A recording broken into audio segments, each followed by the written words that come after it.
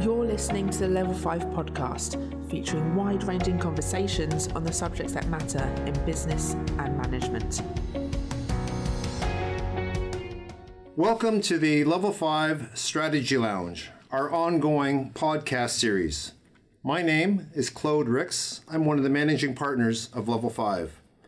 Today, our podcast title, Omnichannel Fulfillment, Impacting Supply Chain, Customer Experience, and Retail Strategy.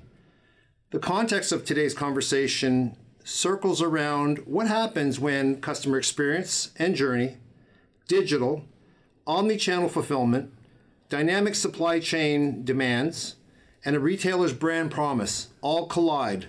How do you mitigate the issues and learn from the best? Speaking today with me on this podcast are three individuals. Ian Medell, President and Managing Partner of Level 5 Strategy, and an expert in the Canadian retail strategy space. Mike Doherty, a partner of Demand Clarity, a supply chain strategy house, and Rob Gizzi, Director at Level 5 and Customer Journey Practice Leader. Gentlemen, welcome to the Strategy Lounge. Glad to be here. Thank you. Glad to be here. Thank you. So let me start off with the first question. Retailers are now thinking about omnichannel fulfillment. What does that mean for the omnichannel supply chain? Mike, your thoughts? Well, what it means is retailers need to rethink and design the supply chain to have the capabilities to deliver to a single customer wherever and whenever they want.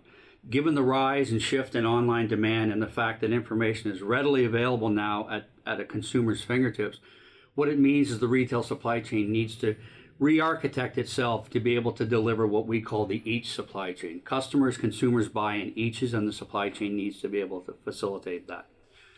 In addition, this additional information that customers have at their fingertips is surfacing is the need to have accurate inventory accuracy in terms of that store level. So if you think of a consumer, a customer, many people today can not only look online at a retailer, they can see the online inventory that's available at that retailer and then make the decision on their purchasing journey. So if the retailer has that inventory, they might decide to go to the store. If they don't, and the system said they had it and they go to the store, that's a very disappointing situation for consumers.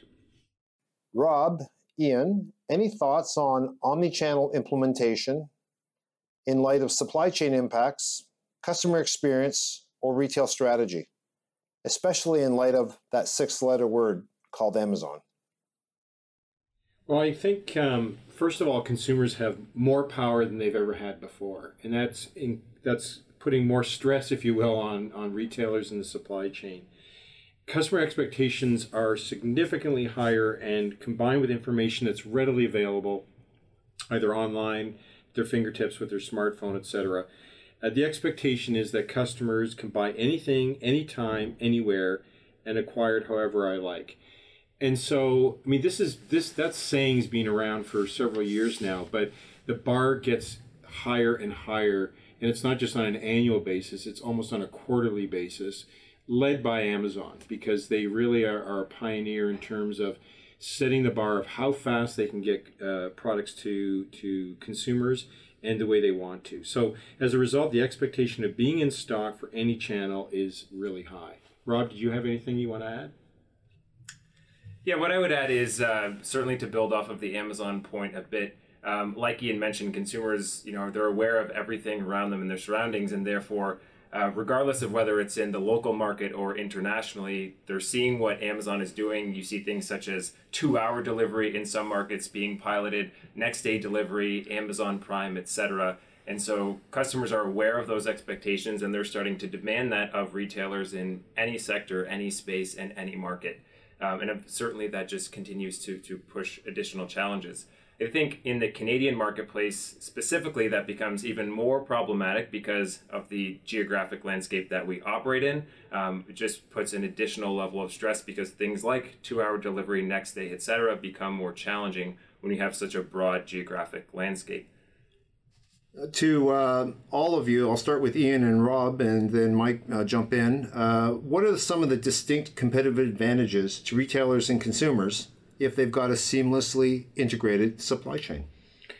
Well, I think before I answer that question directly, we're talking about a table stake now.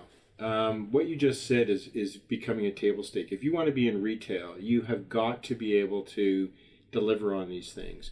What starts to give you a competitive advantage, though, is having a clear promise to the marketplace of exactly what you're going to deliver, how you're going to differentiate, and make sure that you don't fail in doing that. So it starts with a distinct and differentiated promise. And when you say table stake, what does that mean? Does that mean that if I don't have this capability, I can't compete? Yeah, I think if you look out, and Mike, I'd appreciate your thoughts on this, but if you look out in the future, 5-10 years, probably 5 years, if you cannot deliver this, you are just not going to be in retail, because the expectation is that you will be able to do it in an omnichannel way wherever consumers want it. Yeah, and what I would add on to that is just that the promise needs to live equally across all channels. So what you can't have is difference in the execution of a promise across different channels. So if I go into a retail experience and everything is fantastic and I feel like the brand is fully living up to expectations, but then I go online and all of that falls apart, it sort of doesn't matter what that original promise was, because it's now been lost as I cross different channels that I have at my fingertips. Mike, you've got the point of view of operationalizing all of this. What does that mean to you? Yeah, and I think to sort of build on Ian and Rob's points, I think what it really means is if you think about being in stock, if you look at the surveys of the customer journeys and what customers are saying, still the biggest complaint is not being in stock in any channel they want. And to Ian's point, that's going to change over the next 4 or 5 years. The typical average retailer today is in stock about 92 or 93%. A seamlessly integrated supply chain that's driven from the consumer and that everybody is engaged in delivers numbers 98, 99%. And that's a significant difference in capabilities and promise. But as Ian said, over time, that's essentially going to be where retailers need to evolve to. You'll need to, regardless of the channel, be in stock 98, 99% of the time, whether it's during a promotion, whether it's during this, whether it's online, whether it's I go to the store, whether I have it delivered to my home. That's kind of the expectation that the supply chain is moving towards. Mike, those are big numbers. Does that mean that every retailer is going to have to increase their inventory double or triple so that they can be having those kind of performance numbers, or are there other technologies that help them do that? Yeah, I mean, great question. The good news, and it's a little counterintuitive, is that if you actually, as a retailer, integrate your supply chain and really drive the supply chain from the consumer and translate what that means to for your distribution operations and for your supply partners, what it actually has shown is that not only can retail in-stocks, regardless of the channel, improve to the 98, 99%, but inventory levels actually can go down at the same time. For example, that is counterintuitive. It is very counterintuitive because think of the retail supply chain now being dynamic like a consumer. I'm always ebbing and flowing depending upon what is and what isn't selling, and I've got everybody sort of connected with all the same information in terms of what it means to them. We have a client, one of our most recent clients in Western Canada, connected the supply chain with a technology we call flowcasting. And what they saw was an increase in in-stock from about 92% to around 98%, and at the same time a drop in inventory of over 10%. Those are sizable numbers. Those are sizable numbers, and those are the kinds of numbers that the supply chain is just going to need to be able to deliver to make retail competitive. Okay, next question to all of you. How do you know your supply chain is not meeting the challenges of your customer experience in this new digital, omni-channel, Amazon-informed customer environment? And how do you know you've got it right? Ian? Well, I think you don't have it right when customer loyalty goes down, your revenue goes down, maybe the number of people that are either on your website or in your stores, because somebody else is offering similar type products, but they can get them in a much more expedited fashion. In terms of how do you know when you've got it right, I think the reverse. You get more brand loyalty and you get more customers coming in. But what you want to do to begin with is to really understand how you could differentiate yourself and test that promise of what you want to deliver. And so we do extensive work doing quantitative research to make sure that the promise is relevant to consumers. Because the last thing you want to do is build something, and technology is expensive to build, that's not going to be relevant to the customer. So we test the promise. Mike, do you have anything to add to Ian's comments? Yeah, I think if you think of the supply chain operationally, sort of the metrics that we like to help instill within our retail clients is obviously daily in stock. And, we look to drive that to the 98, 99% kinds of numbers, regardless of the planning scenario, regardless of the situation. In addition, one of the things that we're finding, just by the fact that people now have that information at their fingertips, store inventory accuracy is a big issue. So measuring that and monitoring that and keeping that at a high level, because that helps drive the entire supply chain. And then I think finally, and I think it builds on sort of Ian's point, is depending upon what your promise is, what is the cycle time? If you say you're going to deliver in a day, deliver in a day. Measure that. If you say you're going to deliver in 2 days, do that and measure that. So operationally, it's essentially saying make sure operationally the numbers and the metrics are consistent with the promise that you're offering to the customer. What I hear from Ian is a bit of a promise, and I hear from you a bit of metrics. Rob, can you tie those together for us? Yeah, we like to think about lead and lag metrics. And what that means when we say lead metrics, it's those internal, more process-driven metrics that give you a leading view of how well you're executing on the customer experience. So a lot of the things that Mike spoke to around in-stocks, cycle times, those sorts of things, those would be some core lead metrics which give an idea of how well do we think we're executing on our promise.